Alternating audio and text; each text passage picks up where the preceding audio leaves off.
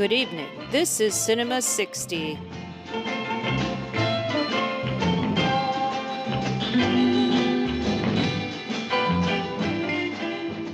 On tonight's program, Bart DeLoro and Jenna Ipcar discuss Polish art house cinema in the 60s. Świetnie, popatrz, co tydzień jeździmy, wpadliśmy na ten pomysł. Zawsze mówię więcej jarzyn, witaminy. Proszę. Dziękuję, mam. All right, welcome to Cinema 60. This is Bart speaking, and I'm here with my co-host Jenna. Howdy. And today we're going to talk about Polish cinema of the 60s. Hey, a Poland. And I'm kind of worried that that people will be immediately turned off by the idea of Polish cinema. I mean, it seems depressing, even, just the idea of it, the Eastern Europe, like you're behind the Iron Curtain, and a lot of these movies people haven't heard about. But I'll be your lifeline, because Bart suggested this episode, and I said, I don't know anything about Polish films whatsoever. I'd seen maybe like 2 in my life, and so I went into this totally blind. So I'm there with you. If you're like Polish cinema, who? That's me. I'm right there. We do have a Roman Polanski movie that we're dealing with, so that's, I would imagine everybody's heard of him, but I can't think of too many other Polish directors anybody would know anything about. Krzysztof Kieślowski, maybe. Agnieszka Holland did some big stuff in the 80s and 90s, but... The only thing that I found familiar was that Krzysztof Komeda is the composer for 3 of the movies that we watched. And he is, I guess, known in jazz circles, but that's it. That's all I got. Yeah. I mean, I think across the board, these movies all had really great scores, even the non-Komeda ones. So Poland is an interesting situation in that it sort of was most interesting before the 60s, immediately before the 60s. In 1956, there's a thawing of Stalinism. Khrushchev had sort of denounced Stalin, who had died a few years before, but now Khrushchev had finally said, a lot of the stuff that Stalin did, it wasn't so great. We're gonna, things are gonna get better around here. And Poland was the first of the socialist countries to sort of respond to that in a positive way and decide that we're gonna give our artists a lot more freedom to do whatever they want. And one of the first things that happened was there was a state-sponsored school for filmmaking, and there was a real push to stop making all of these socialist realist movies where it's all propaganda, where they're just trying to push the benefits of socialism, and every movie is the people win in the end, and capitalism was treated as was always the loser. And so Poland decided, well, we're going to take advantage of this artistic freedom and talk about the realities of Poland. But you can't discuss what's going on in Poland right now. You're going to have to turn to the past to discuss the Polish character and some of the tough places we've been, some of the moral decisions we've had to make in the recent past. Specifically during World War II, followed this sort of Italian neo-realist strain of showing the realities of World War II and really kind of celebrate the Polish freedom fighters and talk about the Warsaw Uprising. But there was also this idea that you wanted to stay away from subjects like the unrest of young people and what Poland is like right now, because you're too liable to sort of get into that sticky territory of is socialism working in the here and now. So yeah, it's funny how that always seems to happen, right? But as a result, there were some really great films being made, in particular by Andrzej Wajda, who will be covering one of his movies from 1960, Innocent Sorcerers. But before that, he made a very famous trilogy of films, loosely connected trilogy, the War Trilogy, which included A Generation, Canal, and Ashes and Diamonds. Ashes and Diamonds probably being the most well-known and beloved Polish film from the era, and turned Zbigniew Cybulski, a Polish star who we'll see a lot of in some of these movies we watched for this week's episode, turned him into a big star, an internationally known star. And there were quite a few other directors who came out of the Lodz Polish Film School, Wojciech Haas, Jerzy Kawalerowicz, Andrzej Monk, and we're going to be looking at some of the 60s films that each of them made. So the point of what I'm saying is that Poland didn't really have a new wave in the 60s the way that a lot of European countries did. They had they got a lot of international attention before the 60s for these films that explored the Polish character, but they were still, very story-based and more formalist. They're not, they weren't so footloose and fancy-free as as the French New Wave, or even the Czech New Wave that happened in the 60s, right next door to Poland. They're sort of more international cinema along the lines of what Bergman was doing in the 50s, I guess. It's a lot of symbolism, but not a lot of, youthful energy. And there's a strong literary tradition in Poland. Poles are very proud of their literature, so a lot of the films that were being made were based on these great Polish literary works. So that's part of why their movies remain so story-based and sort of literary in their conception. Still very visually exciting, but there is this sort of literary inspiration to them that kept them in this very formalist vein. Towards the end of the 60s, we'll see a couple of guys like Jerzy Skolimowski and Krzysztof Zanussi, who were started making films in more of a new wave vein. But most of what we're going to be talking about, with Polish cinema in the 60s, are these guys who got a lot of attention in the late 50s and were continuing to make some great films in the 60s. But in general, the state of Polish cinema in the 60s was not great. They weren't making very many movies each year, and a lot of what they were making were, just crowd pleasers, nothing of much artistic importance. But the movies that you chose here is sort of like, so this is kind of this seems like a 101 of who's who of Poland in the 60s a little bit, from what I can tell, because you also chose a range starting from 1960 to 269. Right, yeah. I mean, I definitely chose all of the best-known Polish films from that era, and where some of the bigger directors didn't have a particularly well-known film in the 60s, like Andrzej Wajda. I chose something that's, particularly interesting, like Innocent Sorcerers, which is our first movie, and was actually rejected by the Polish people and the Polish government. The party didn't like it because it deals with young people and current times, and it was kind of came and went really quickly.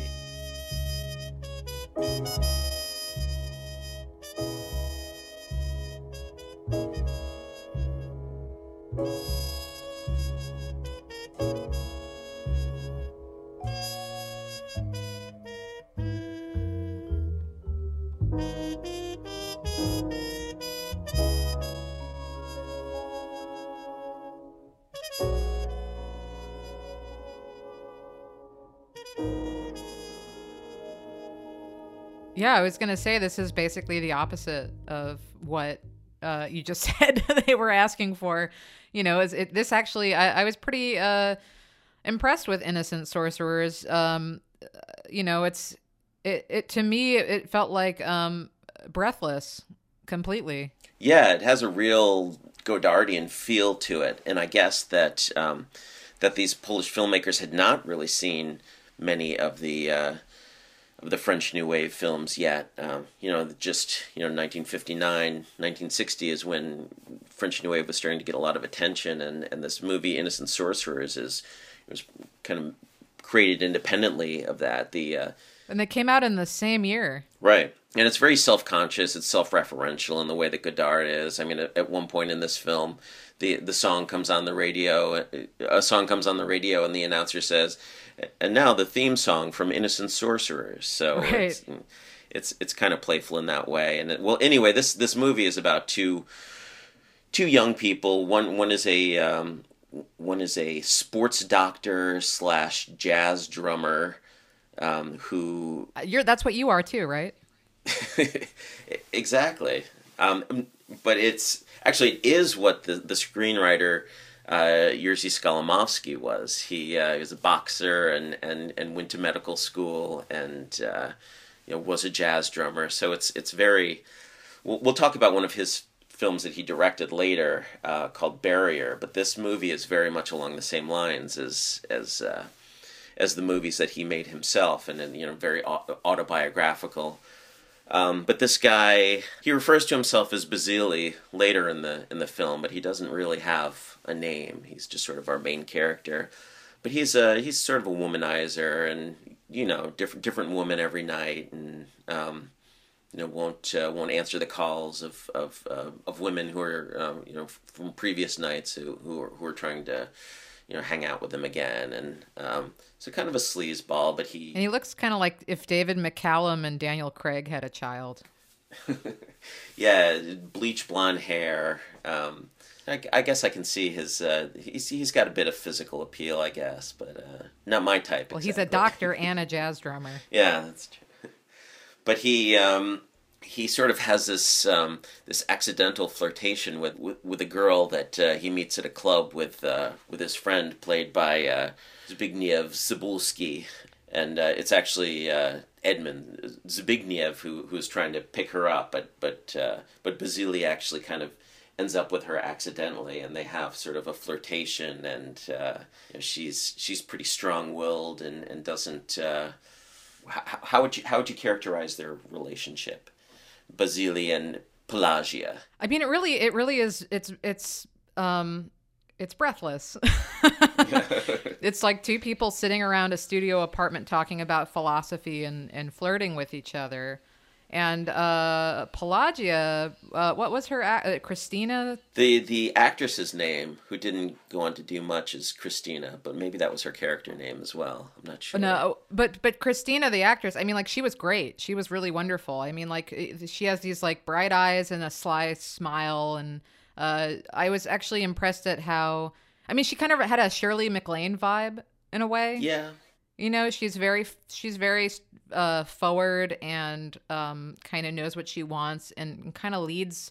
She sort of leads the womanizer on and plays his game just as well as he's playing the game, and I think that's his fascination with her.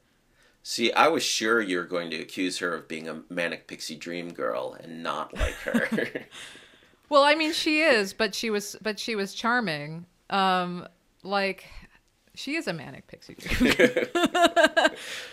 I like that. I like that she knows what she wants. Like the character. I mean, but all of the characters in this felt very.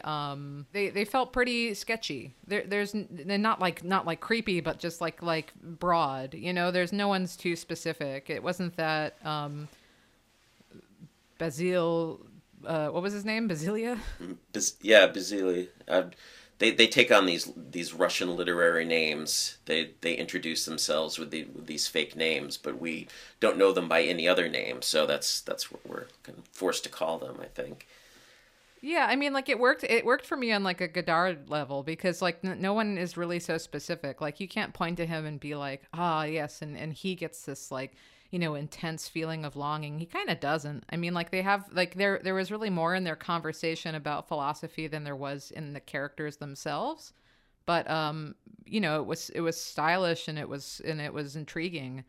It was like the fun of Night with a Stranger, I guess. Well, and a lot of their philosophizing had to do with the nature of love, and they're sort of deconstructing what a night of flirtation and sex is all about, and how, and then the various steps. They actually take out a piece of paper and say, okay, first we'll do this, and then next we'll do this, and then maybe we'll kiss, and And sort of what ends up happening, I mean, I guess this is a bit of a spoiler, but what really separates this from Breathless is that there is no sex. I mean, part of Right. what's exciting about Breathless is, these, they're in and out of bed, this young attractive couple, and they're having conversations, and then resuming the lovemaking, but whereas this movie is sort of, it postpones the sexual gratification, and Maybe that's what I liked about it. Actually, I like that there's this promise of something that never happens. They even play strip poker, not poker, but like play like a game that's essentially strip poker. And she's ready to take her top off, and he tells her, "No, I'm a gentleman," and tells her to put her clothing back on. And you're just waiting and waiting for these two to like, go for it, and it never happens. And then she sort of disappears, and then he's like searching for her. Like the whole thing is very much about this sort of more about longing than it is about getting anything. Even at the movie ends with those like airplane noises, right? yeah, Which to me seems like also like a desire to escape, which is probably what the censors didn't like.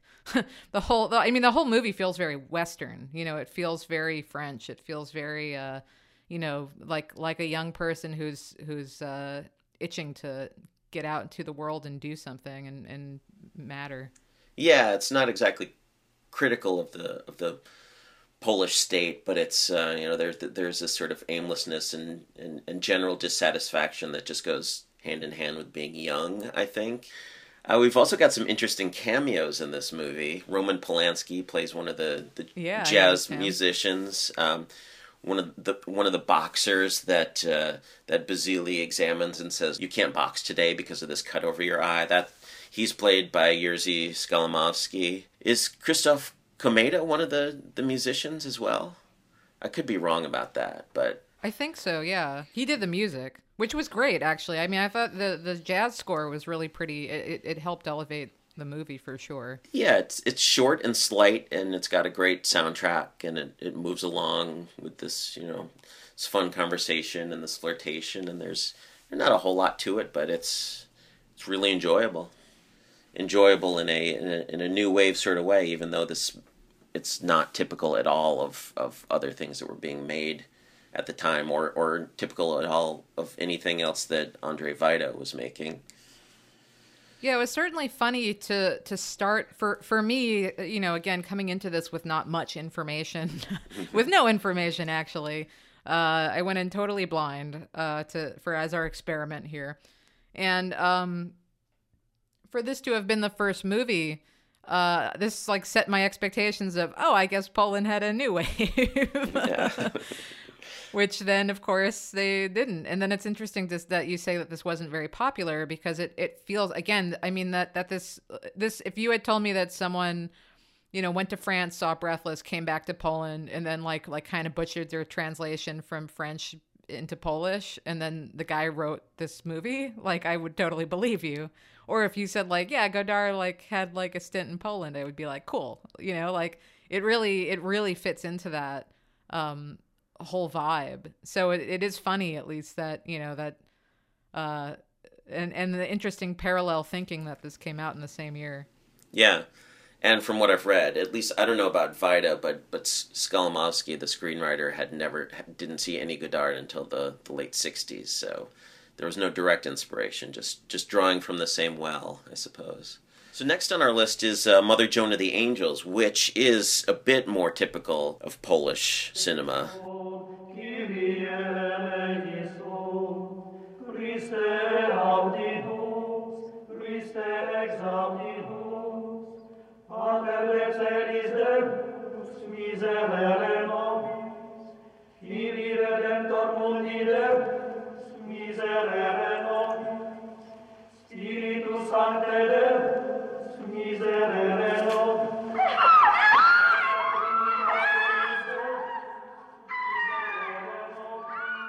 The State Board of Film Censors were willing to embrace this movie, even though it's very Catholic.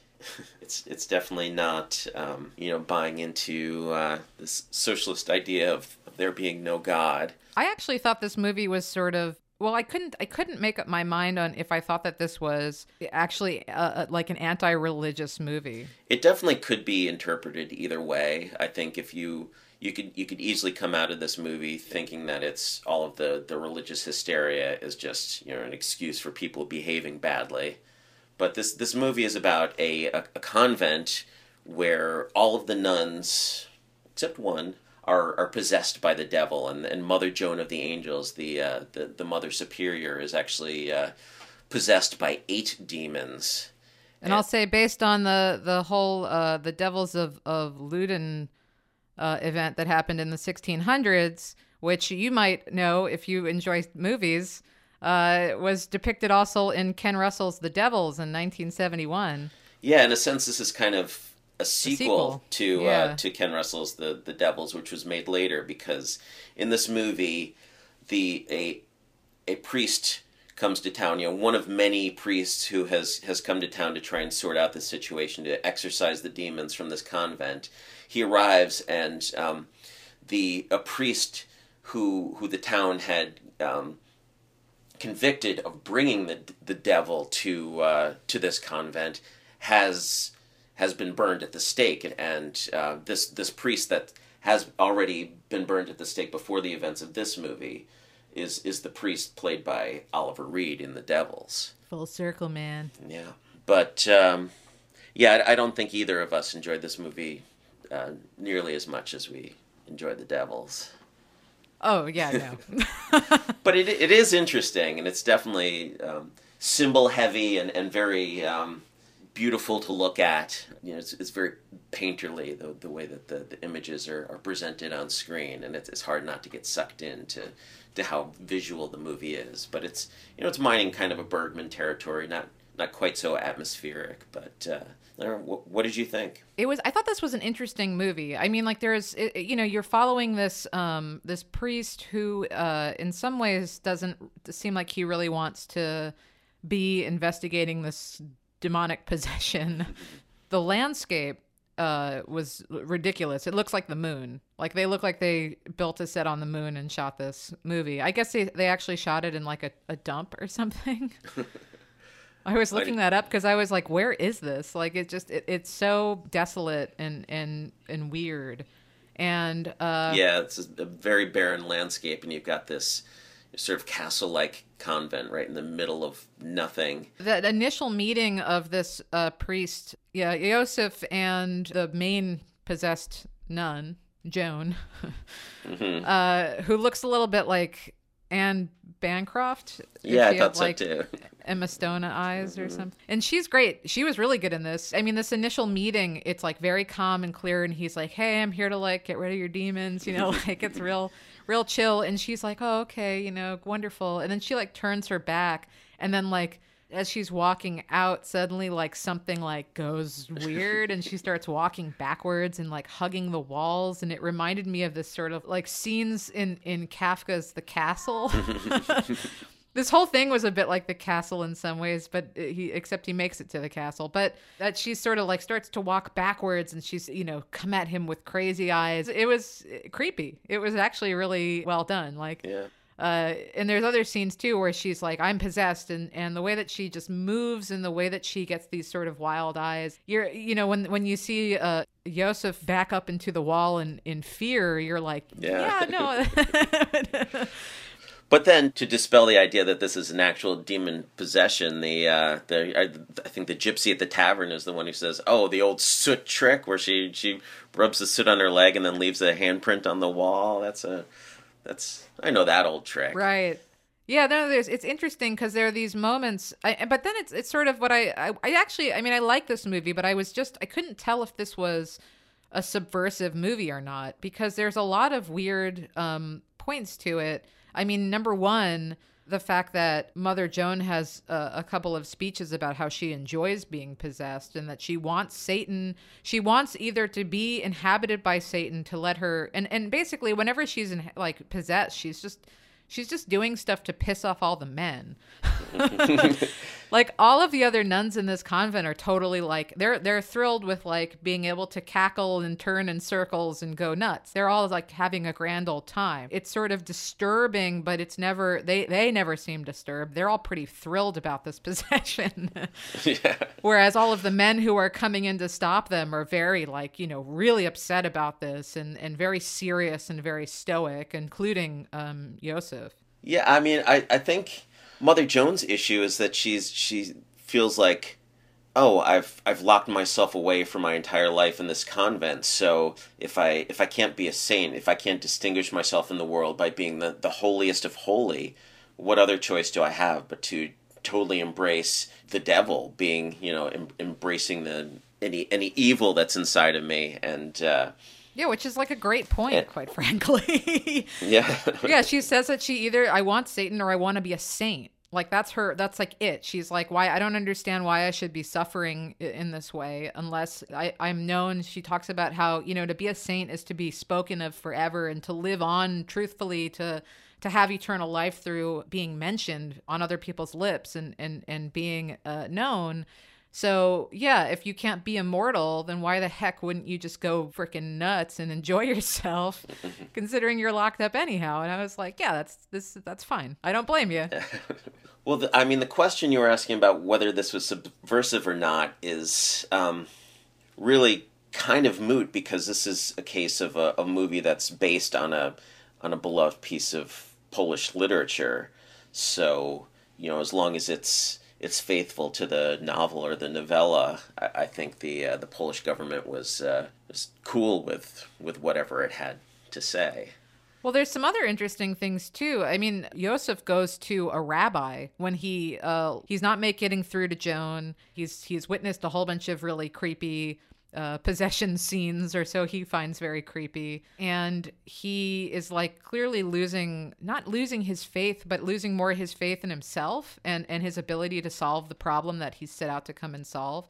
And so he goes to a rabbi, and the rabbi's played by the same actor. So you have this like split screen of the two of them, a priest and a rabbi, discussing what they're going to do, which I thought was already pretty wild and interesting. Yeah. It's also the point where the movie kind of loses me dramatically. Like I feel like this is sort of the climax where Yosef realizes what he has to do to save Mother Joan, who he's fallen in love with at this point. And the rabbi says, look to yourself. So Father Yosef decides to take these demons into himself, and it's performed admirably. I love all the performances in this movie, but at this point, the religious aspect and how in the way that Yosef embraces Satan and kills some people, it loses me dramatically. It's not quite. I don't quite buy it. Maybe I missed something. And this is the second time I've seen this movie too, and I think it bothered me more this time that the way this film wraps up is pretty unsatisfying. Well, that was the thing that I couldn't decide on, and I was actually hoping that you would tell me. Because the fact that the movie ends with him deciding that the only way that he can save Joan, and this is after this conversation where she says, I either want to be a saint or I want to be Satan, he decides that the only way that and now suddenly he's being tempted by her. He finds himself falling in love with her, which is also kind of interesting. That he starts to sort of, he's like kissing her hand and stuff, and then immediately goes and whips himself several hundred times. But basically, at the end, his morals are that he now has to inhabit these demons, so he then goes and kills two innocent people, and then says, like, well, they're going to heaven, it's fine. And now I've taken on her burden, so now she's saved. Which, number one, doesn't make any sense, but it does, it's like a really weird, twisted sense of morals. Like that's where I was sort of like, does this mean that in order to be a good Christian, which is what he's trying to do, right? He's trying to take on her sins. You have to then kill someone, which felt like a deeply anti-Christian, or if not even anti-religion, kind of point, because obviously, I'm sure that any anyone, and I guess, and neither of us are you know, I guess have the knowledge, unless you got some of that good Catholic knowledge hidden away. But I don't know. Like, I don't think any Christian would be like, yeah, no, this makes sense. Obviously not. But, you know, but it does make sense in as far as his logic. So, like, I did kind of get it. I mean, like, in some ways it sounds like she sort of, you know, brought him over to her side of thinking by saying, what's the point?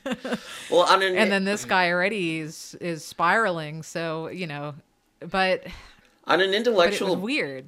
On an intellectual basis, I appreciate it. I totally see that, you know, this is the devil acting in him. He has cured her by taking the devil into himself, and it's not a good Christian act. It's just him, you know, thinking it's for the...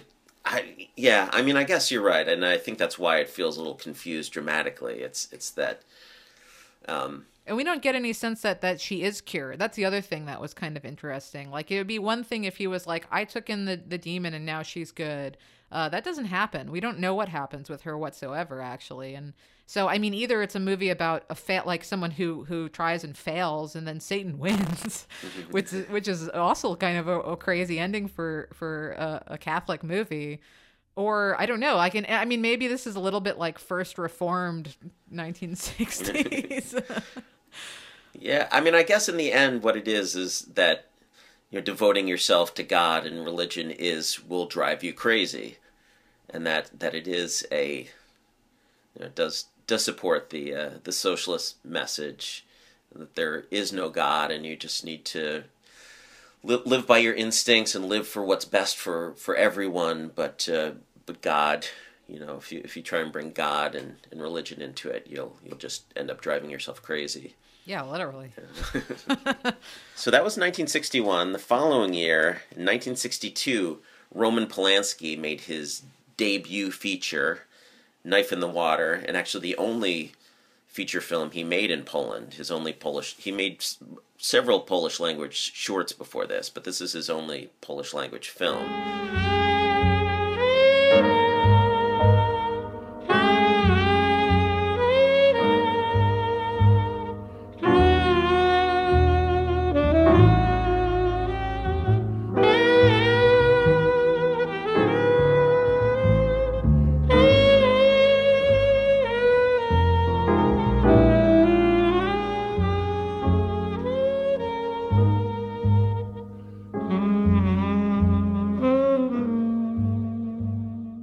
This, like Innocent Sorcerers, was written by Jerzy Skolimowski, or co-written. I guess he and Roman Polanski wrote it together, and it's just really a chamber piece. A bourgeois couple, Andre and Christina, are going to go sailing on their boat, and they pick up a young hitchhiker on their way, and he's sort of curious about their boat, and they end up inviting him along to go sailing with them because he's never done it before. And Andre is already kind of, you know, threatened by this guy. Wants to teach this young kid who doesn't understand anything about life and masculinity and why the older generation is better than the younger generation. He'll show him a thing or two on the sailing trip. And yeah, so the movie is just a chamber piece. These three characters and their sort of battle of wills, and it's a pissing contest between the boy and Andre, and Christina is just kind of witnessing all of this and not too pleased with either one of them, and you hated it. I didn't like it. I don't like it. I thought it was perfect. It had me like this is the second time I've seen this one as well, and I liked it more the second time. It just this sort of close scrutiny of people's behaviors, and it really appeals to me, and the cruelty of it, I guess, appeals to something in my nature as well, and I don't know, it's not a. Let's talk more about that. Yeah, I don't know. Who hurt you, Bart? No, I think I like watching people be cruel to each other on the screen, so that I don't have to do it in real life, that I can just be kind and nice to everyone all the time. Well, I mean, the movie's shot beautifully for a directorial debut. It's certainly, I mean, it's short, which I appreciated. it felt long as hell. But like they shoot the whole thing on a yacht, right? Or not a yacht, but like a sailboat in the water. So technically there was a lot of very interesting camera work, some really beautiful, like those shots of them out on the water where they're looking down from the sail, like the top of the mast, seeing everyone on the deck splayed out, and they look almost like abstract art, the way that everyone's laid out. It's just like figures, on this very narrow triangle of a boat with the ocean behind it. That was beautiful. And none of it seems self-conscious. I mean, Polanski really knows what he's doing with the camera. You're never feeling like, oh, this guy's just showing off. It's like every shot seemed really well designed and was there for a purpose. I don't know. I thought it was tight and I was gripped the whole time. I don't. Oh, it's totally totally plotless and really pretentious. I didn't like this movie at all. Like, explain pretentious. Why did you think it was pretentious? God, it's like man, it's like a knife in the water, man. It's like, like, what are you gonna do? Like, it's just like a knife, and like then there's some water. Like, you can't even like use that, It's like a symbol. All of these movies are so symbol heavy. If there's one thing that connects all of these Polish movies we watch, it's like it's all metaphor and symbol. And Knife in the Water is a good one. It's like, a knife on the water has no function. Although it ends up saving them when they have to cut the line on the sail. Yeah, exactly. It has a lot of function. There's like a completely like that speech just reminded me of Dennis Hopper in Apocalypse Now, where he's like, you can't land on the moon with fractions, man. Like, what are you going to land on? Like 3/4, 1/8 or whatever, man. Like, that's totally useless. Never mind that, like, this young guy, you say that he doesn't know anything about masculinity. I mean, like that, you called the movie earlier when we talked about it, you called it a perceptive, perfectly paced pissing contest. It's definitely a pissing contest, this movie. But that's like, to watch a pissing contest for, even an hour and a half or an hour and 20 minutes or however long this is was like too much. I mean, like, it's just two shitty guys. You have the older, like, boorish husband who, bullies his wife around, and she just kind of, takes it. And then you have this young guy who is just a total moocher creep. And then he gets invited to this boat. He already doesn't like this guy. And then the guy is like, what are you, chicken? You don't want to come on a boat with us for hours? Like, and the guy's like, yeah, all right, I'll do it. Like, why? Why are you on this boat to begin with? You just want to take advantage of the fact that you've probably never been on a boat. Like, this guy was just constantly mooching off of this couple who are already a bad couple. And then the wife's totally useless. She has absolutely no point other to be an object that's then won over by one or the other.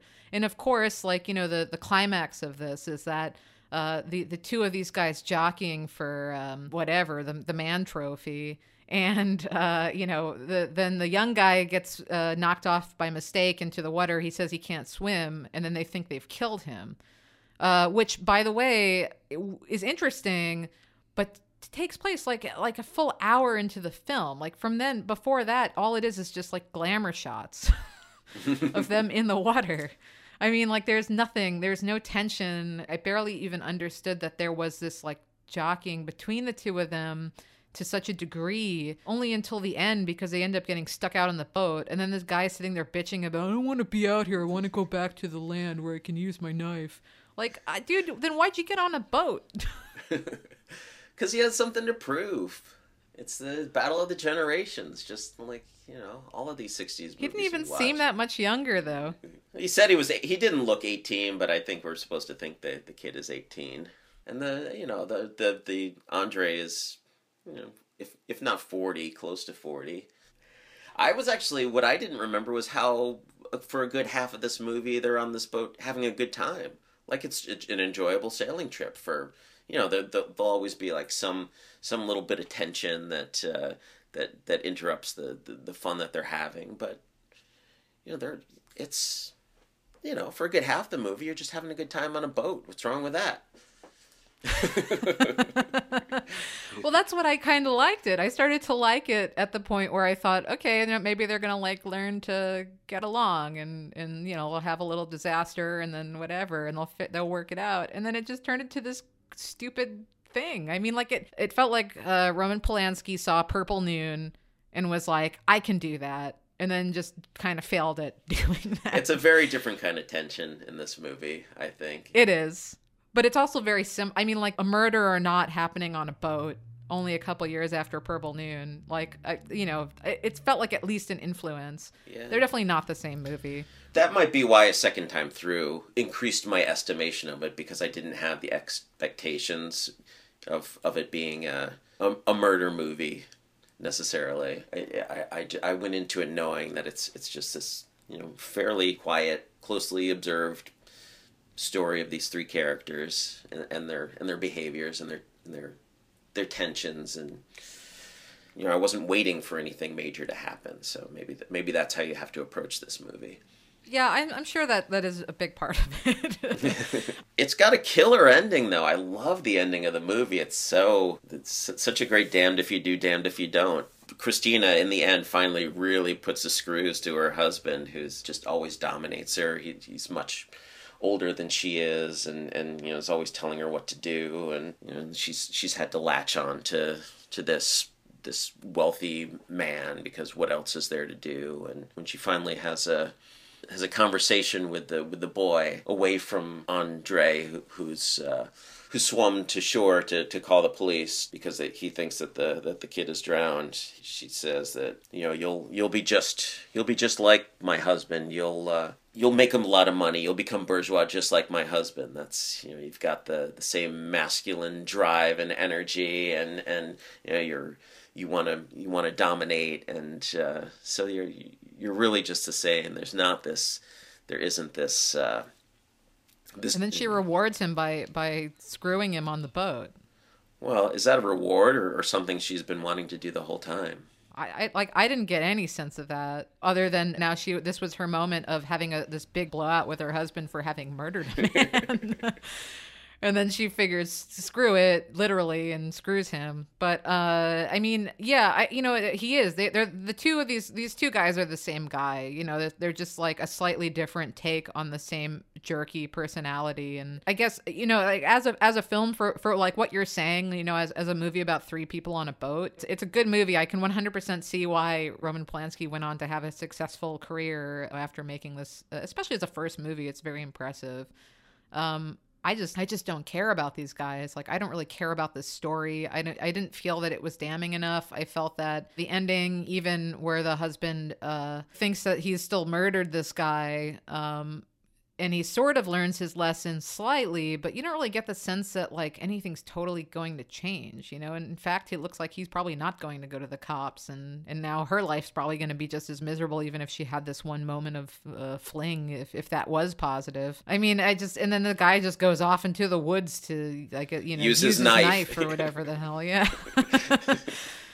It's just like, all right, like, fine. Like, there just wasn't anything here that gripped me whatsoever. Well, I don't blame you. I'll just chalk it up to this being my jam and not your jam. Maybe when I'm older and wiser, I'll... and care less about the portrayal of women on screen. Maybe that's when you'll like it more. I mean, like... I'll say, here we are doing a 1960s podcast. Like, if every movie that was shitty to women I immediately wrote off and hated, then we could not do this podcast. That is true. But in this particular movie, it frustrated me because there was just no other point to her, and to me, it felt like it bought further into the misogyny that the movie seems to be putting down and criticizing. So I don't know. It just didn't really. I didn't think that the movie was successful in any point it was trying to make. But I felt that she was kind of the narrator of the film. That it was all kind of from her perspective, and all the loving shots of the kid's bare chest while he's sunbathing were meant to be from her perspective, and she's just watching. Without her there, this. You wouldn't have this escalation of this battle of masculinity, of course, but you're also seeing how childish they are because she's watching and just being irritated by the whole thing. That's very true. But yeah, So you should have written it. I couldn't have done a better job, honestly. I think this movie is not just perfect for what it is, but perfect for what I want from a movie. It might be my favorite Polanski movie. But I did like the next movie, which was interesting, and an unfinished movie, right? Passenger, Right. from '63.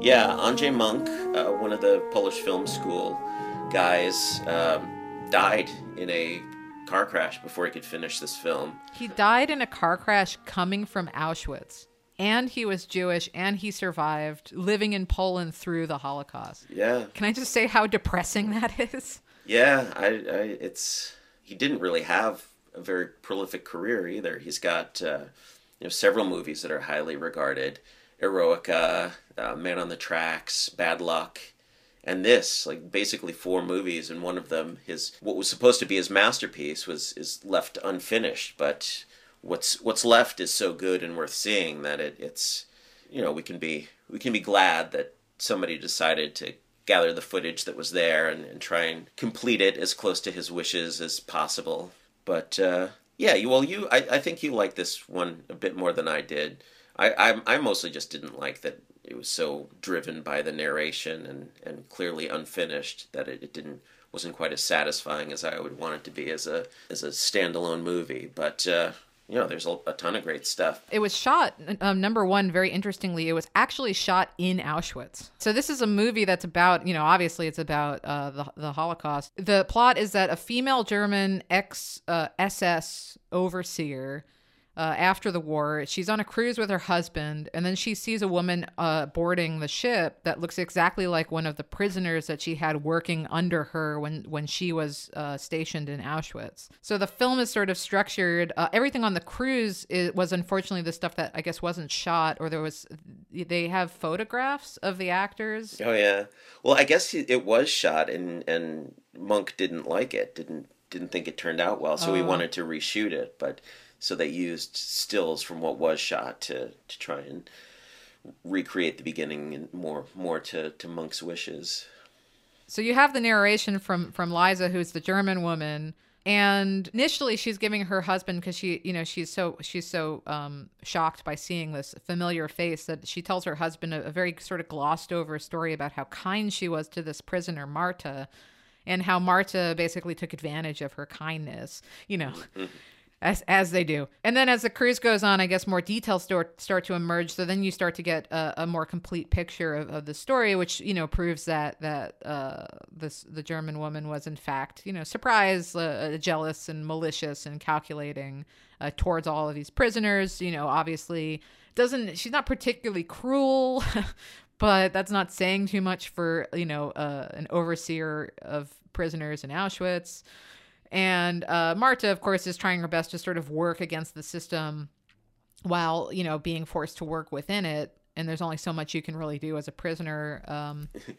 She's somehow getting information out to the Allies about, what's going on in the concentration camp. And it's, as Liza starts to realize this, she really feels like it's a betrayal on Marta's part, who she has been kind to, and you think part of Liza's kindness towards Marta is a sexual attraction, like she wants Marta and wants to dominate her both sexually and be able to tell her what to do, and when she finds out that Marta has been getting information out, that's the real betrayal. It's never explicitly sexual, but I mean, she chooses Marta because she likes her face, and then when Marta's fiance is in Auschwitz as well, and occasionally, I guess, she manages to meet up with him, and then Liza gets very jealous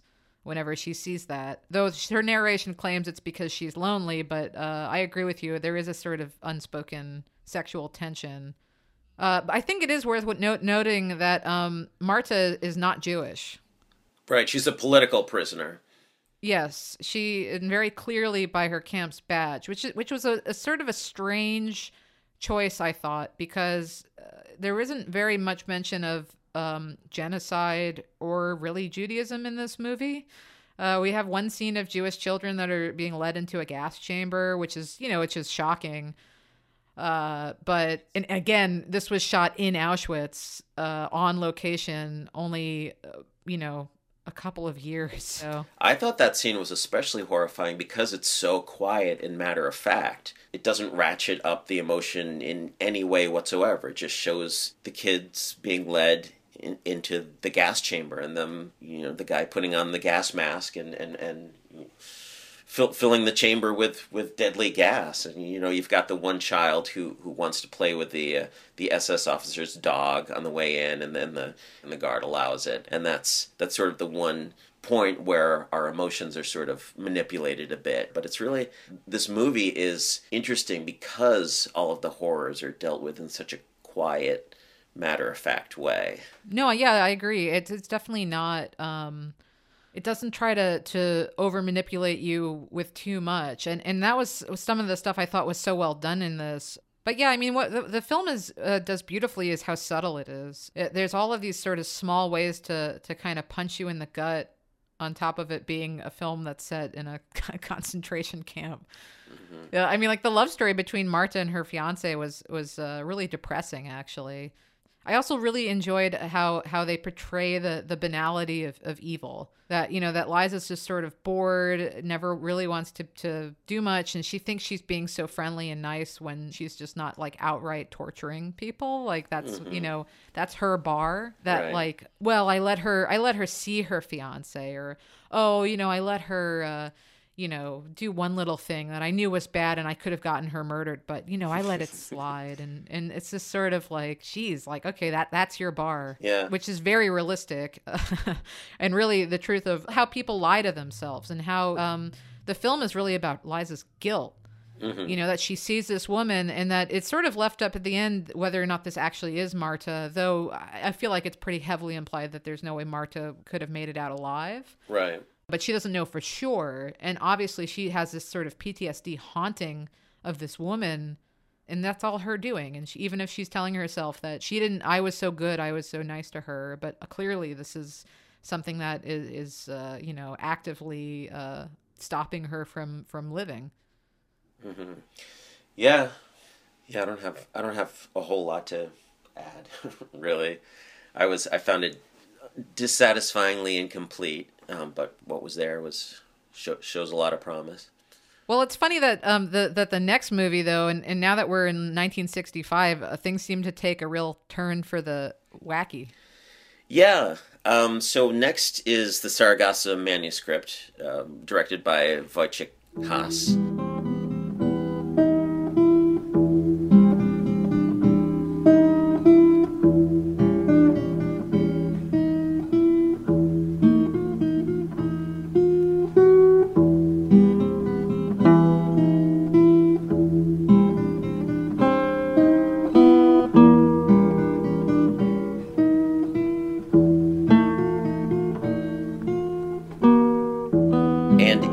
And it's another one that's based on a very well-known, very popular piece of Polish literature.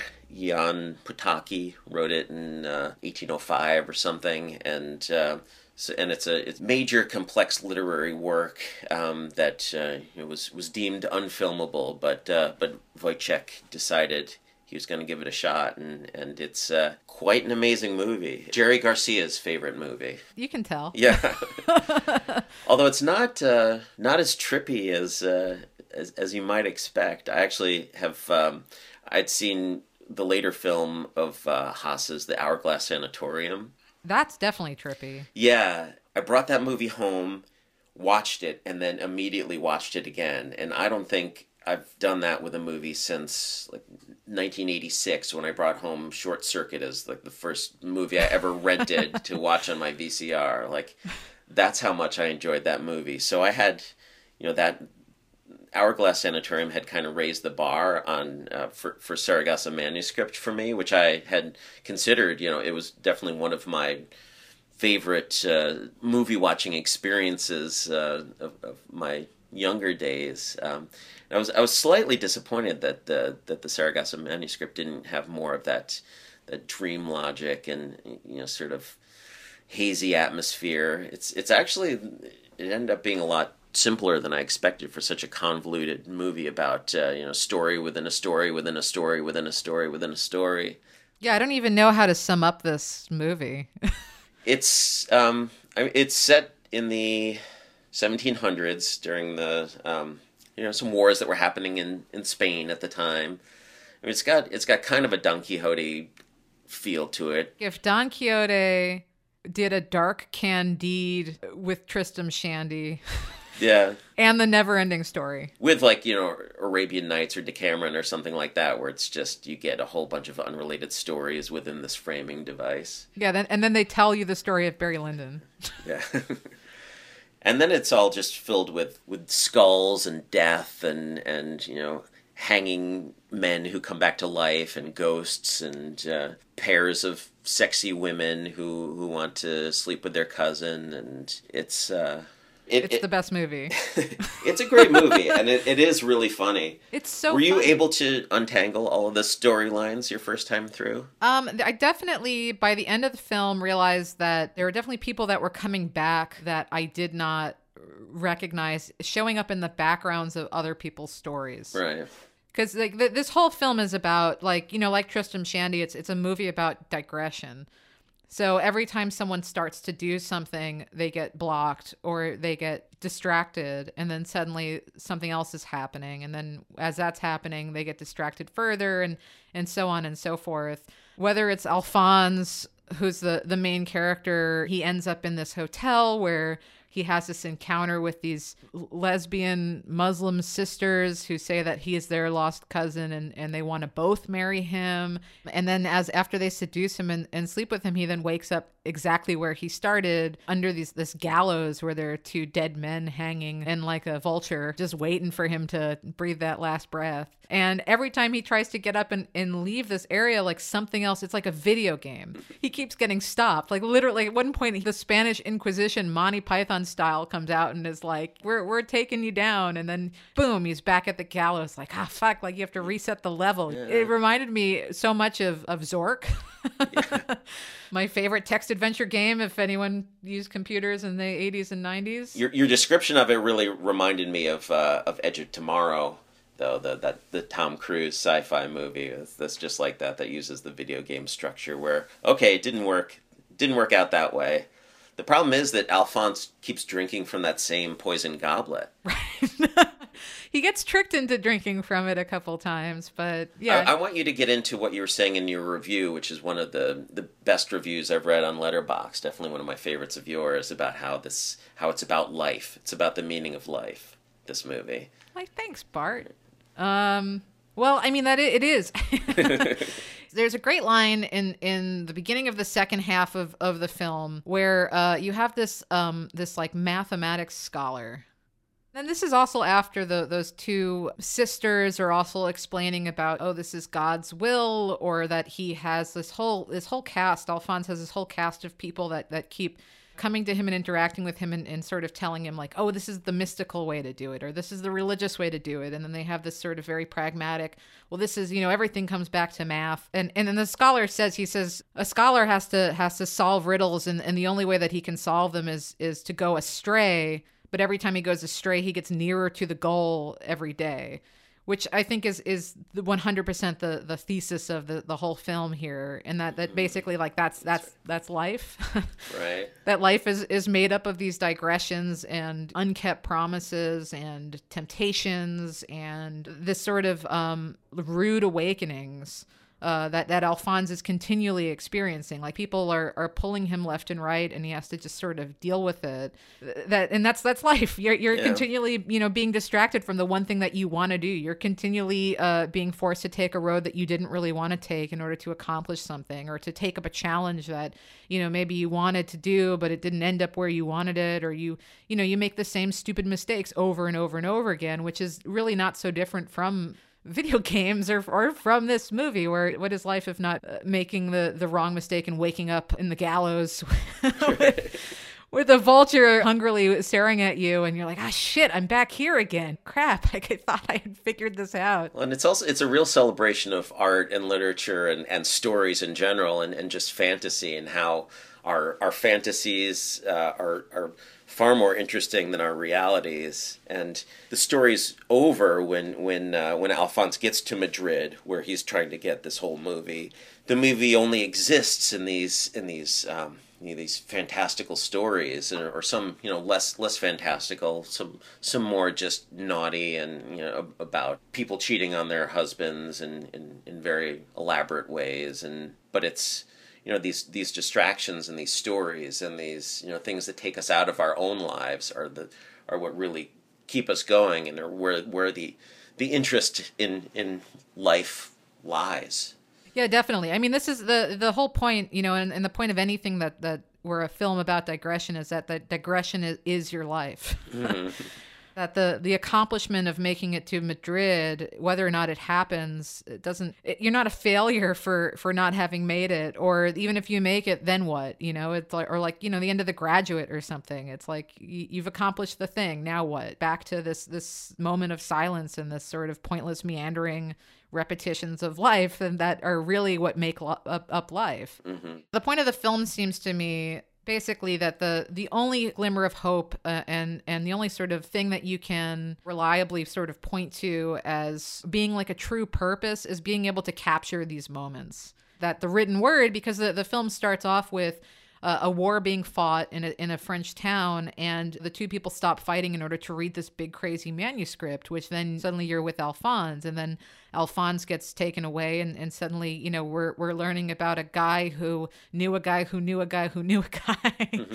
At the end of the day, this 3-hour movie, it's like you've learned about what you've only learned about these sort of dull moments in people's lives, but here it is immortalized in the written word on the film.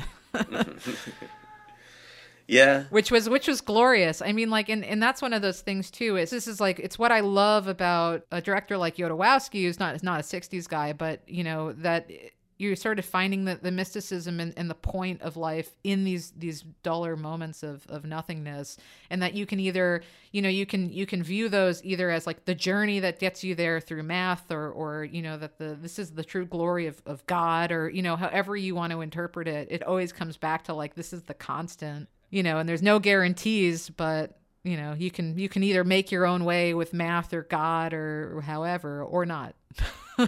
Yeah, the life of the mind. I doubt it's a coincidence that Jodorowsky is dressed like one of the Inquisition guys in this movie in El Topo, and it seems like. Oh yeah, it would not surprise me. The other thing is just how damn funny this movie is. So funny. It's like laugh out loud funny. There's so many great comedic beats.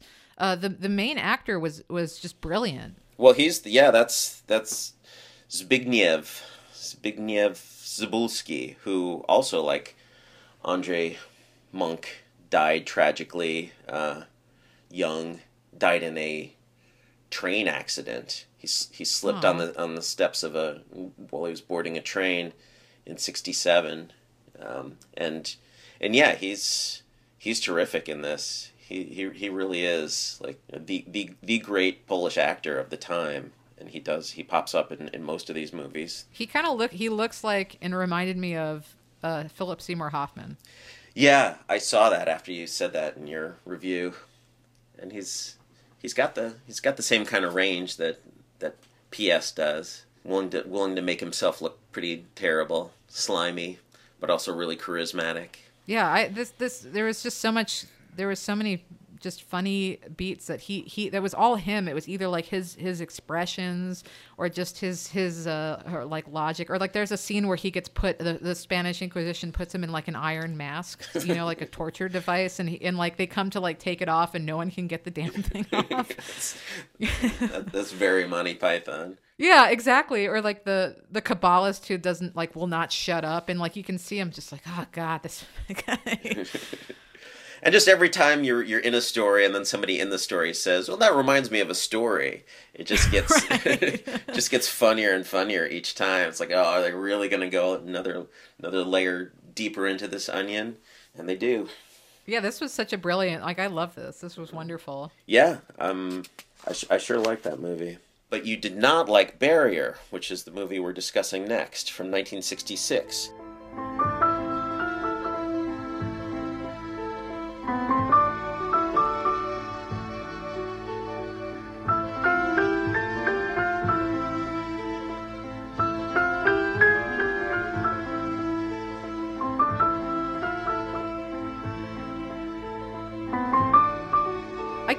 I keep thinking about why don't I don't dislike Barrier. It's just, but it's funny because here we are going from an already like a movie that, Saragossa Manuscript, it looks like a Magritte painting, it looks like a Dali painting, like it really visually is really wild, and again, it's really convoluted and weird. There's plenty of beats where you're like, why is this here? And it doesn't matter. But then Barrier is what I would just call, it's just free jazz, the film. Yeah, I mean, it's got even more of a dream logic to it than Saragossa Manuscript. I mean, it's the stories in Saragossa Manuscript are at least motivated by something that's happened in the one layer out story. But yeah, Barrier is just kind of free association, dream logic, and directed. It's the third feature directed by Jerzy Skalimovsky, who wrote Knife in the Water and Innocent Sorcerers. And it's actually the third in sort of an autobiographical trilogy that he made. The first two were Identification Marks None and Walkover, where he himself plays the main character. So he's basically playing himself in these movies. For obscure reasons, he wasn't allowed to play himself in Barrier, so he had to get another actor to do it. But he uses like a photo of himself, right? Right. He does get him, the main character at one point rips a poster off the wall and wraps it around his head, and on the poster is this face of Jerzy Skalimovsky, and at one point the main character is wearing a Jerzy mask. If it wasn't clear already that this was autobiographical, it definitely is at that point. But yeah, the problem with this movie is that you can't get any story out of it. I guess that's the big difference between this movie and the last one, is that the last one is all story, and this one is you're searching for a story the whole time and not finding it. I mean, you've got the basics of it are this guy is in medical school and he decides that he doesn't like it anymore and he wants to escape and just live his life, and he doesn't want to follow any prescribed path. He wants to sort of break away from what's expected of him and break away from what everyone in Poland is doing, and he's just got this sort of rebellious, nonconformist attitude, which sort of leaves him without any kind of direction at all, and he's just sort of wandering through this movie trying to figure out what he's supposed to do with himself. And there does end up being a romance in the movie that's sort of but it's sort of, he says to her, like, we're going to pretend that we're going to get married. And then, and it's like the tram driver, this woman, and right. She's like, why? And then sort of goes along with it, I guess, because she doesn't have anything else to do. And then it sort of morphs into a love story. Yeah.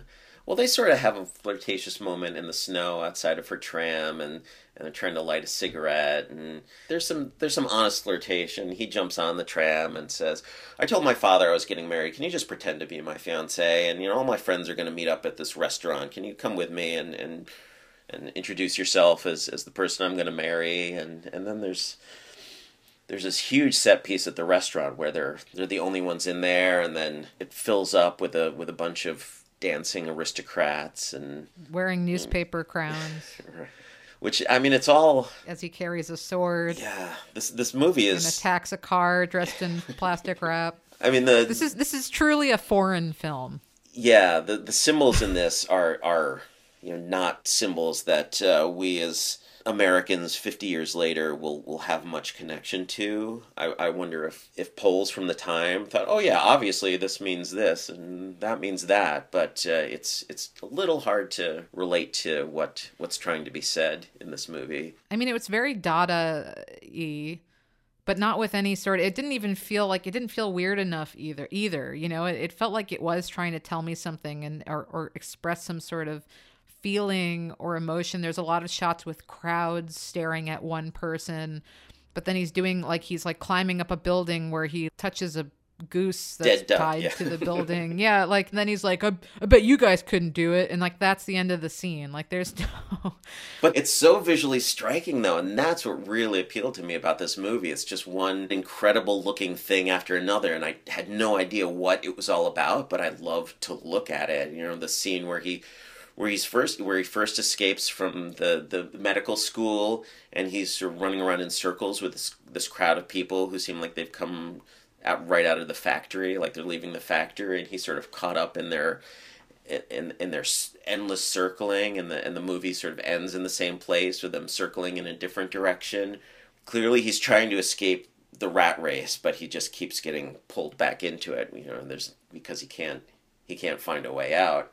And, he ends up marrying the girl who he's just, going through the motions with, trying to, like, do what he's supposed to do. But really, this is, he wants it to be a meaningless relationship, but it ends up being, like, she goes searching for him when she loses track of him. And in much the same way that Basile goes looking for Pelagia in Innocent Sorcerers.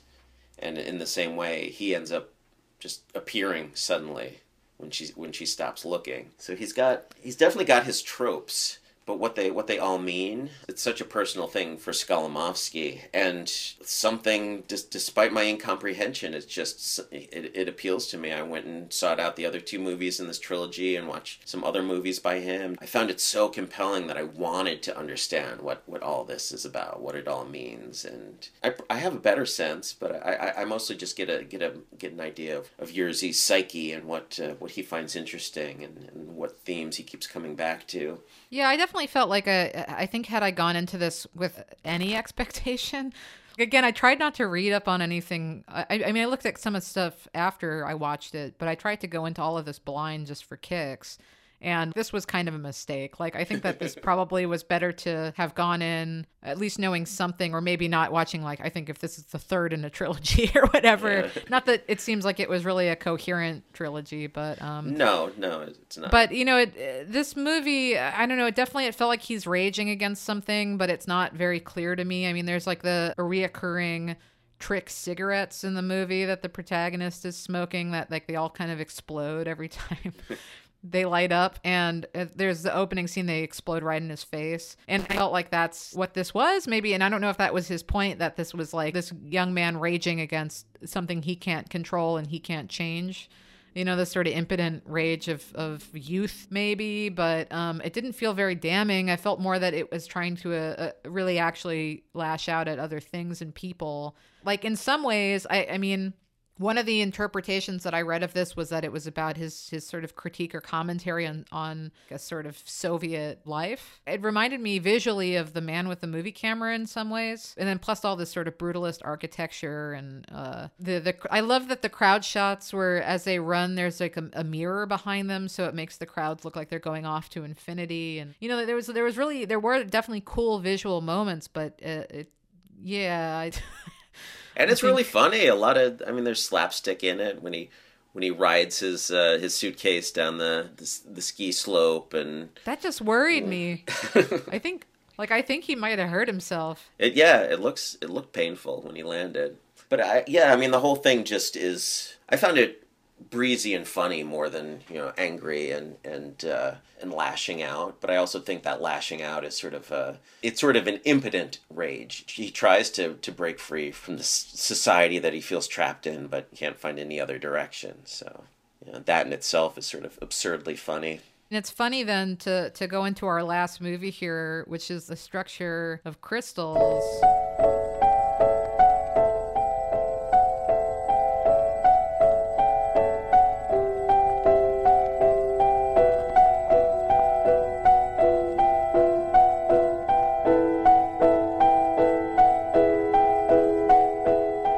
Which is 1969, and yet I feel like we've now come right back to 1960 with Innocent Sorcerers. It doesn't look that recent. And all of these movies are in black and white, by the way. Yeah. There were color epics. In fact, it sort of shows you the way we're orientated with this podcast, that really the biggest Polish movie of the 60s was directed by this old guard director, Alexander Ford, and it's called Black Cross, or Knights of the Teutonic Order.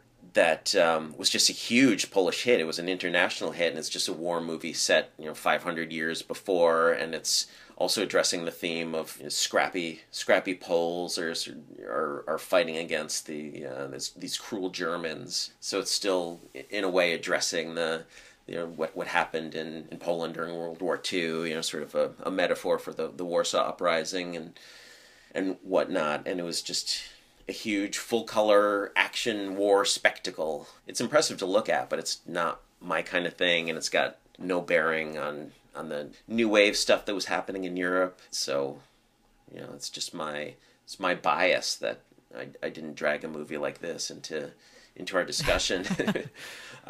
I went for the more artistically interesting movies that were actually failures in Poland. And ended the film careers of a lot of these people in Poland. I mean, Skolimowski did a French movie after this and ended up leaving Poland for good after his movie Hands Up, which he shot in '68, was banned. And Polanski left Poland right after Knife in the Water because nobody liked it in Poland and thought he could do a lot better if he moved to France, and did. Or I guess he moved to England first. Did Cul-de-sac and Repulsion. But Andrzej Wajda made some movies in Yugoslavia and France in the 80s. So a lot of these people found that they could get bigger budgets and international audiences and not have to go through the Polish Board of Censors if they made movies in other countries. So that's part of why, from a Polish perspective, the 60s were a terrible decade for movies. But for us outsiders who don't have the same context, it seems like, there are plenty of treasures that were made in Poland at this time. So I guess that's the point of this podcast, just to try and look at it from both perspectives, to see what we can enjoy about these movies now, and also to try and see how and if they were appreciated at the time. And it was until, it was the late 60s when Krzysztof Zanussi was making movies like The Structure of Crystals, his first movie, that there was sort of this independent new wave sort of movement in Poland that sort of lasted through the 70s, or get a lot more interesting movies made then, a lot more personal expressions and discussion of young people and their problems and how life in Poland was now. In the 80s, things got repressive again, but the 70s were sort of when Poland finally got its new wave, and this was one of the first. This and the Skolimowski movies, which made no money and were not embraced in Poland, but they definitely showed this sort of their very new wave. I like The Structure of Crystals, but this was your favorite movie of the week, right? So why don't you talk about it a little? Let's see. Was it my favorite movie? I just thought this movie was really beautiful, and it surprised me. I mean, maybe in some ways this is my Knife in the Water movie because it's not an unsimilar plot, except that it's not as sort of toxic. Maybe now I'm like having a moment here. I'm like, I think this is exactly what you liked about Knife in the Water that I really loved about this, because it was about people I actually cared about. It's about this guy Marek goes to visit his friend who now lives in his old friend and an old colleague, Jan, who lives in rural Poland, and with his wife, Anna. And I mean, that's it. It's like he's going to visit his friend. He is trying to, I guess he's now currently working. They're both scientists, I believe. And they're, Merrick has a pretty decent job. Merrick is doing research in crystals, actually, and he gives a presentation on crystals in the town where Anna and Jan live. And to an only slightly interested audience, right? And that's like kind of the thing is that he has this great friendship with Jan. They're so clearly thrilled to see each other. There's a lot of these really nice and sweet moments of the two of them just sort of bonding and reconnecting after a long time, and Jan just showing him his life in this very rural area where he's definitely the smartest guy for miles, but he's totally content to just be this meteorologist who there's nothing much happening there. And so Merrick just can't understand what Jan sees in this sort of pastoral lifestyle. And he's wondering why Jan's wasting all of his time and wasting his intelligence by not challenging himself and just sort of settling for this life in the country. But you realize that Mark's got an ulterior motive in harping on this subject with Jan continually. I mean, I think he does believe it that Jan is wasting his time when he's got all these brains he could be using for these major scientific projects. But Mark is really there to draft Jan to come join him at his job and do his research because they need him. He's got some smarts that nobody else has, and they want him. The government wants him, and Mark is there to convince him to come back to the city with him, to leave his rural existence behind. And Mark does come off as a bit of a jerk in this movie. I mean, I think he's looks down on Jan and his life choices, and he flirts with his wife, and there's a bit of a love triangle there, like in Knife in the Water. Tries to kiss Anna. I liked Mark because I'm also a city slicker, and I know exactly how he feels, judging people. Which isn't to say, I mean, I definitely, I've had conversations with friends where people say, well, where else would you move if you could move anywhere? And, to me, the idea of moving even to the suburbs would be death. I think actually, personally, I'd do probably okay in a more rural area in as far as if I was left alone. So I kind of get it. I don't think that he's coming from a bad place particularly. Even when he sort of has his flirtation with the wife, it doesn't feel malicious as much as it feels like he's in the moment. Well, there's that he's trying to find something to do. He's there for a while, it seems, and he's sort of connecting with her. He clearly loves his friend. And what I really loved about this movie was that just the portrayal of their friendship is just really sweet and really genuine. There's a lot of they're just walking and then they decide to play tag or something, or there's a good scene where they're sort of like messing around and on the ice and they kick a dog by mistake. Well, they also have the pissing contest, just like in Knife in the Water. They have a race to the end of the fence, and there's a competitive nature to their relationship too. Yeah, but it never feels toxic.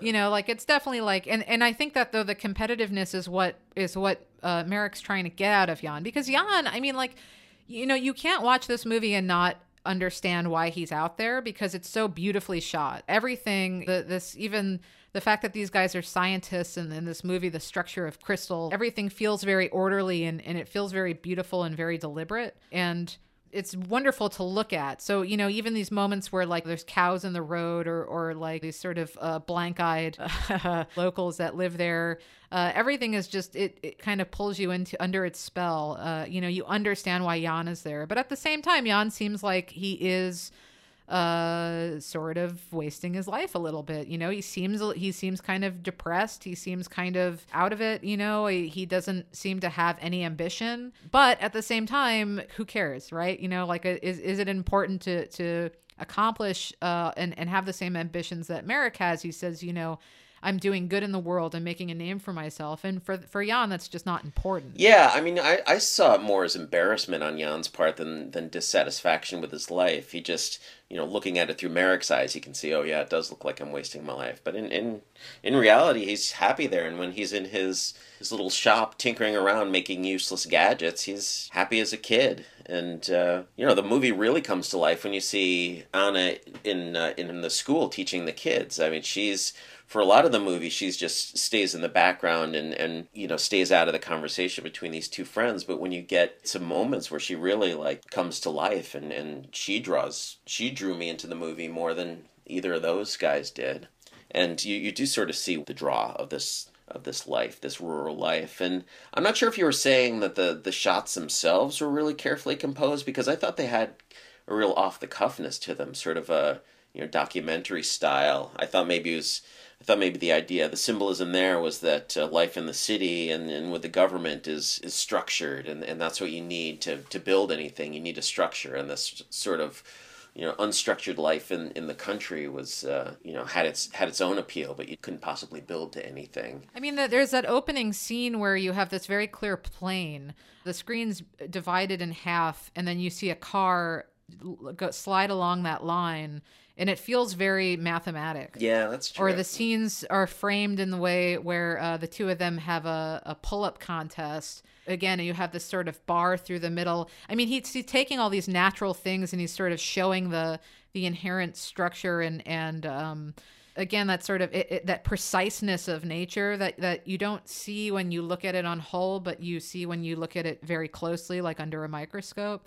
And that's what these two feel like. They're being observed under this sort of microscope by us, by the audience. Yeah. So that's what I mean by that. But yeah, I mean, like, it's definitely not a city life in Merrick. I mean, like, he's like antsy to do stuff, and like there's really nothing to do, and he keeps trying to push off boundaries, and meanwhile Jan is just totally content to not. Mm-hmm. And again, I mean, he seems like someone who he brings up Chekhov, and he seems like someone who sort of relishes in boredom and sort of appreciates the quietness of just not having to deal with accomplishment, which is fine. It's the type of thing where, you don't have to. I mean, there's plenty of people. I think most people really don't set, I'm going to change the world goals for themselves the way that Merrick is. But the people like Merrick have a very hard time understanding the people like Jan. And that's what I really like too. I love that they still had this really close friendship, that they had this really genuine human connection, even though they both don't really understand each other.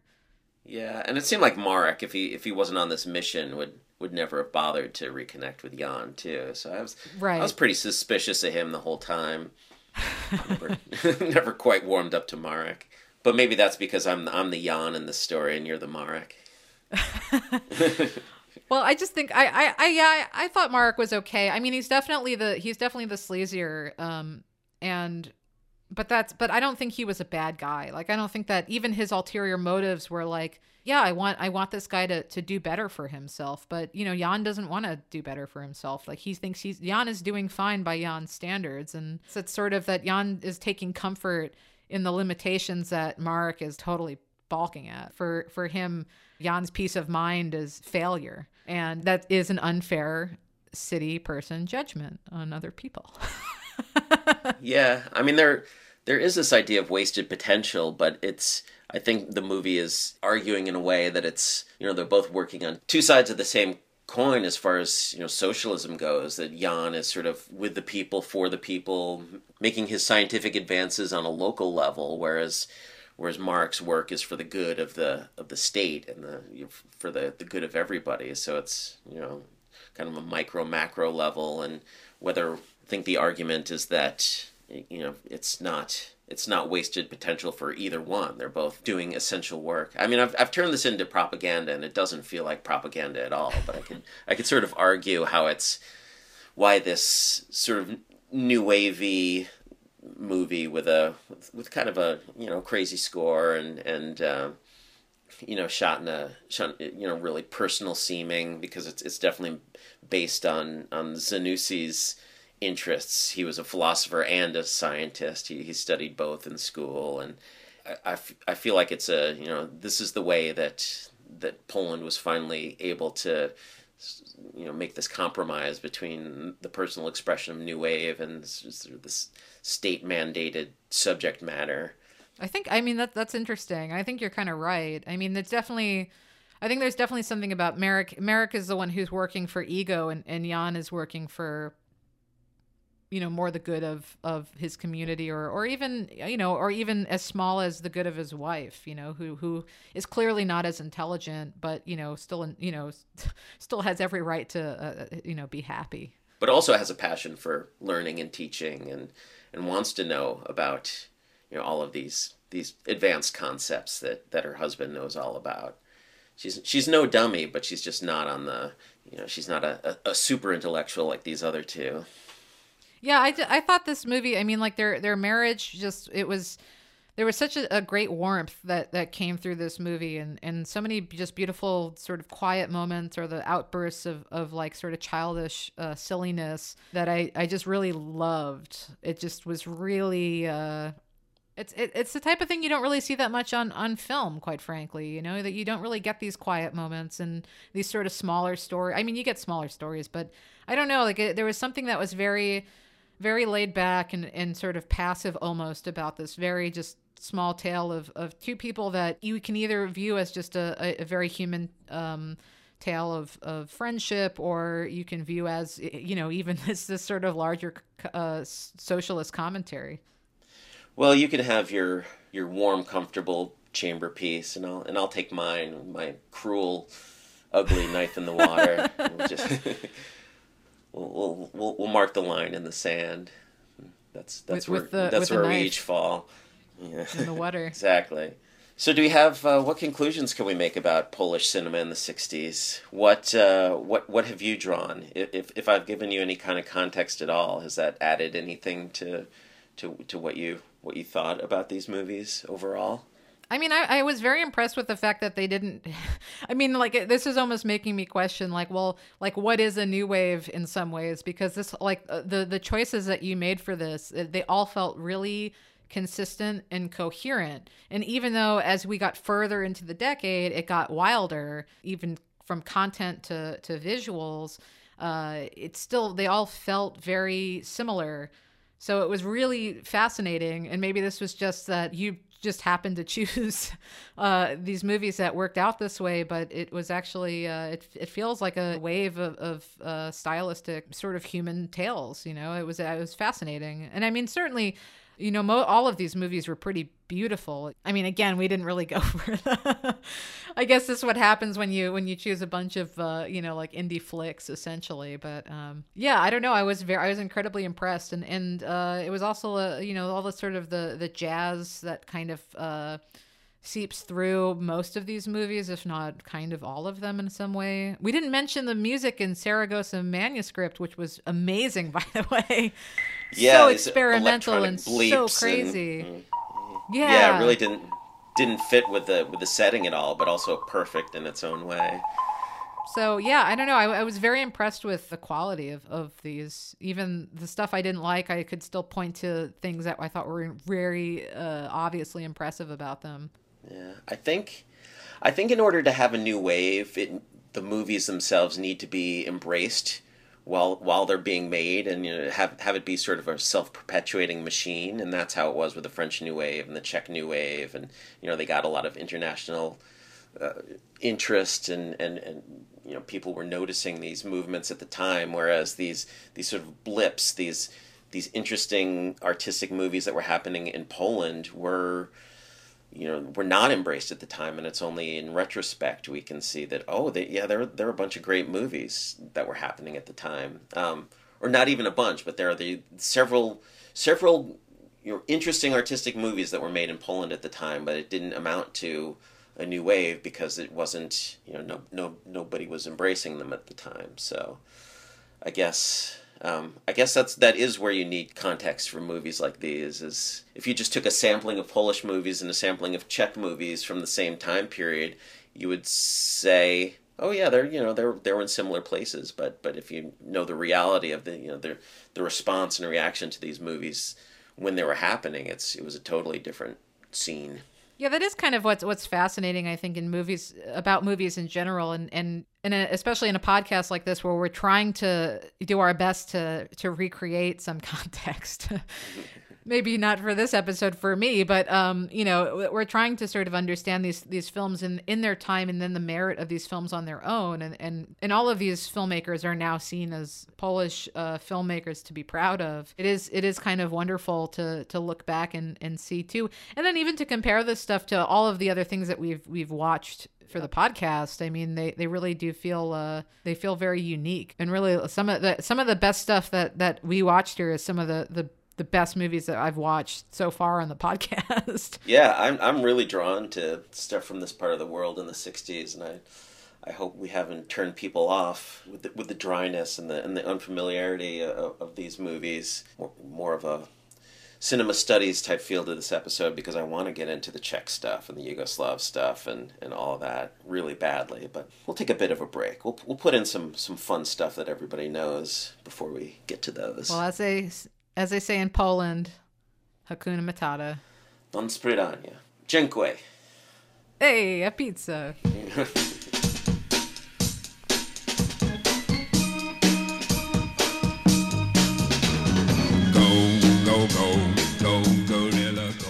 You've been listening to Cinema 60 with Bart DeLoro and Jenna Ipcar. The theme song is Io la conoscevo bene by Piero Piccione. The closing theme is Go Go Gorilla by The Ideals. Check out cinema60.com for new episodes and supplemental material. That's cinema-60.com. And follow the show on Twitter at Cinema60 Podcast. Thanks for tuning in.